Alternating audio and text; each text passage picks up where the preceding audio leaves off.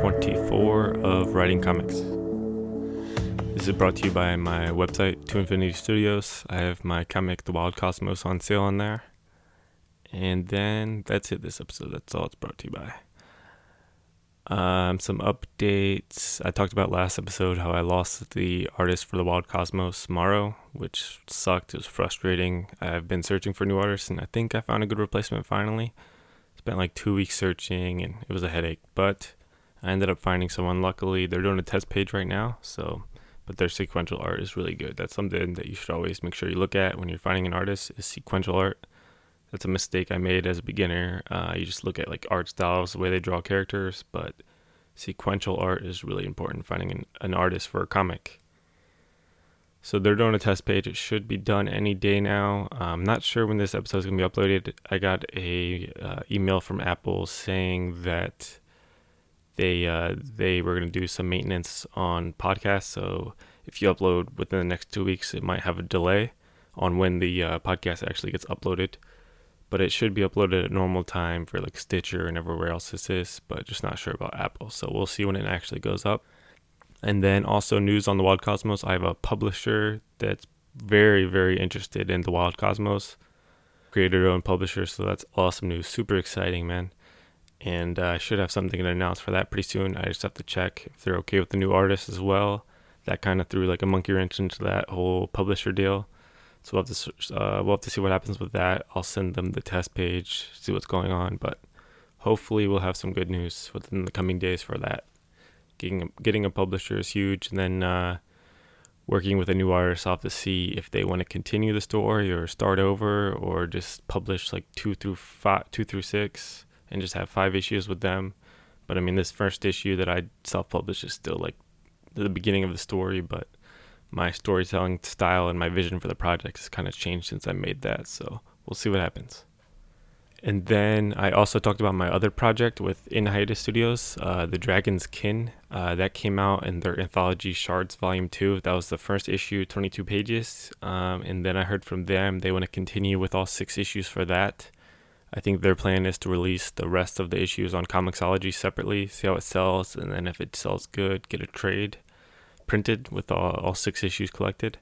So I'm hoping that we can get that trade. It's nice to have something physical. It's cool seeing this first issue in print in the Shards Anthology, Volume 2. And then, it'd be nice to have like a trade all dedicated to the Dragon's Kin.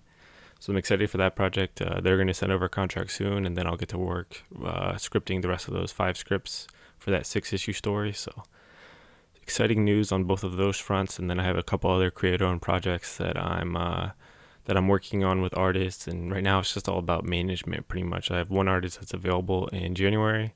He's going to do 1 issue in January, like February is his little time. I'll pitch that around, maybe do a Kickstarter for that one. And then I'm kind of just managing where I want to put my money as far as developing other pitches and which artists are available and when I would be able to kickstart these projects. So it's all about like management right now, especially now that I have time off from work with my injury. So, I've heard it's bad to kickstart in December because of the holidays coming up. So I don't know if I want to wait till January. That kind of like puts me behind. If I have a project that's ready to kickstart within the next like month or 2, I might have to wait till January. But I want to fulfill these kickstarters much sooner. Like it took me over a year to fulfill the first Wild Cosmos issue. So especially if I get a publisher for the Wild Cosmos, I want to get these things done, man. It'd be nice to get all the rest of the 5 issues done within like 6 months so they can start releasing it, publishing. And I'm still going to have to kind of kickstart even if I get a publisher, because that will help recoup the costs for art and such. So that stuff's expensive, so it's going to put me into debt if I have to pay for all that on my own without using Kickstarter. I don't really know what to expect from Diamond and from sales from the publisher, so we will see what happens. Pretty much waiting on news for that. We'll see. So November, I told you guys November was going to be character month. This episode 24 is going to be about the main antagonistic force, the MAF. That's otherwise known as a villain or opponent, or you can call it the main antagonistic force. Antagonistic is somebody working against your hero, against the story. You can have multiple antagonistic forces in your story, but your MAF is that main source of antagonistic force. They're that main drive against your hero in the story. I'll give you a few tips for making your antagonistic force, and when you're writing. I think it's good to figure this out early, like I told you in my writing process. This is one of the components that I put into my pitch document, is that antagonistic force, because that is going to drive the whole story. That's going to be your source of conflict throughout the whole story. You'll have other antagonistic forces that work against your hero, but this is just that main force that's going to be against your hero. So one of the biggest points I put into that pitch document when I'm writing the antagonistic force is the MAF's goal. You want that to be the opposite of your hero.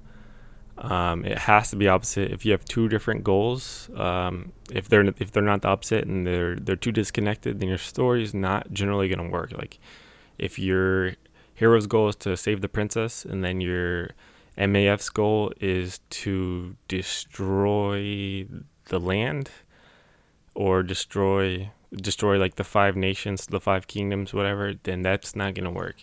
If your hero's goal is to save the 5 kingdoms, and then your antagonistic force's goal is to destroy the 5 kingdoms, then that's going to work. Like you want them to be the opposite like that. So in your pitch document, besides the goal of the main antagonistic force, you're going to obviously write how they look. You might get character designs from your comic artist or another artist. I usually like to get them done by the comic artists. I think I've said that before, but they're the ones that are going to be drawing it the most to find out what they're comfortable with. You'll also have to write their desires and motivations. That's kind of like their backstory. What makes them this way? Usually villains or antagonistic forces, they think that they're good. They're coming at it from a point of view that what they're doing is righteous, what they're doing is right. So you're going to want to write that. A good villain thinks that they're in the right, and that they don't think that they're evil, you know.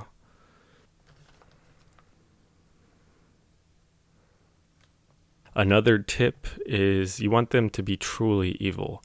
If they're just kind of bad people, that's not good. You want them almost to like an exaggerated amount. You want to push them to the extreme. A weak villain equals a weak hero. And the way your hero gets power throughout the story is defeating a strong villain. If they defeat a weak villain in the climax of the story, then your hero really wasn't that powerful. It makes the story less meaningful. So you want to have like a really strong, a really evil villain. So you want to find your MAF early. It'll be like one of the first components when you're writing this pitch doc, when you're first brainstorming the concept and the theme and the log line. You're going to want to think of that MAF early to help drive the story. It'll help give you tons of new ideas for your outline and for scenes that are going to happen with that antagonistic force. So the reason it drives your story, because the MAF equals conflict, and conflict is the fuel to the story. You can't have too much conflict. You want to have as much conflict as you can put into a story is how much you want. That's literally like the fuel. If you're thinking of his car, that's the gasoline that runs the story. That's what fuels it. You'll have other sources of conflict, but the MAF, that's going to be the biggest source of conflict throughout the story. So moving into like different types of main antagonistic forces, it doesn't always have to be like a person. Sometimes they're abstract, like animals, weather, a plague. Examples would be like the Matrix. You have that Mr. Anderson character, or I guess that's like the virus. I haven't watched the movie in forever, but it's many of them, you know. Or sometimes in movies or books, you have like the mafia, where it's a whole group. It's not always one person, so don't get stubbed and stuck when you're trying to think of like one villain for your story. Every story is different. It doesn't always need that. I usually write them where you have like one person, and they'll usually have henchmen.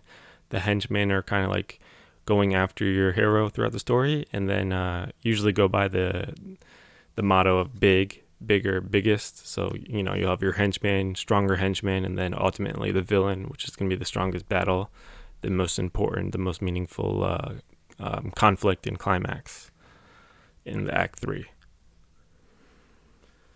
I read this in one of my writing books. I'm not sure. I can't remember which one it was from. If I find out, I'll let you guys know. But it was man versus man versus nature, man versus society, man versus self, and man versus technology. that was it was like an example of different conflicts and villains, different antagonistic forces that a story can be based around, as in like it's not always going to be man versus man. Those are just different examples of what stories. I'm not sure if there's more than that, or if it was this theory that was the only type of stories that you can have. That's the only type of conflict. I don't really remember. If I find out which book I remember reading it in, then I'll let you know and expand on that. So that's kind of like the basics of writing a main antagonistic force. Just when you're making that pitch doc, and you're going to make sure they have a goal, make sure you get into the backstory, their desires, their motivations. Here's a few key tips when writing your MAF.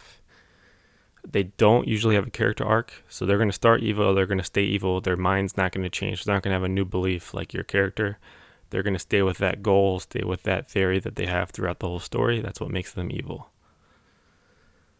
And then I already talked about them having henchmen, them thinking they're from the right point of view. They think they're good. That's why they're going to stay with that mindset throughout the whole story. You want to have as much conflict as possible, so they're going to be going after the opposite goal of your hero throughout the whole story. That's how they're going to be clashing throughout the story. If they have separate goals, like I said, then you're not going to have as much conflict. That's pretty much all I have for main antagonistic force. That's just like a few tips for writing that pitch doc, and then a few tips for fleshing out that antagonistic force. You want to give this some time. You'll do some brainstorming when writing them. I'll usually spend a lot of time really brainstorming these antagonistic forces and giving them like realistic motivations. Maybe it was a daughter that died, a kid that died, a wife that died that made them this evil. You want to make them realistic. All right, that is it for this week. You can follow me on Twitter, Curtis Ryder C, Instagram, To Infinity Studios, and then my website is toinfinitystudios.com. Reviews are appreciated. They mean a lot to me. And then the rest of the 3 episodes this month, we will continue with characters. This is character month, so see you guys next week.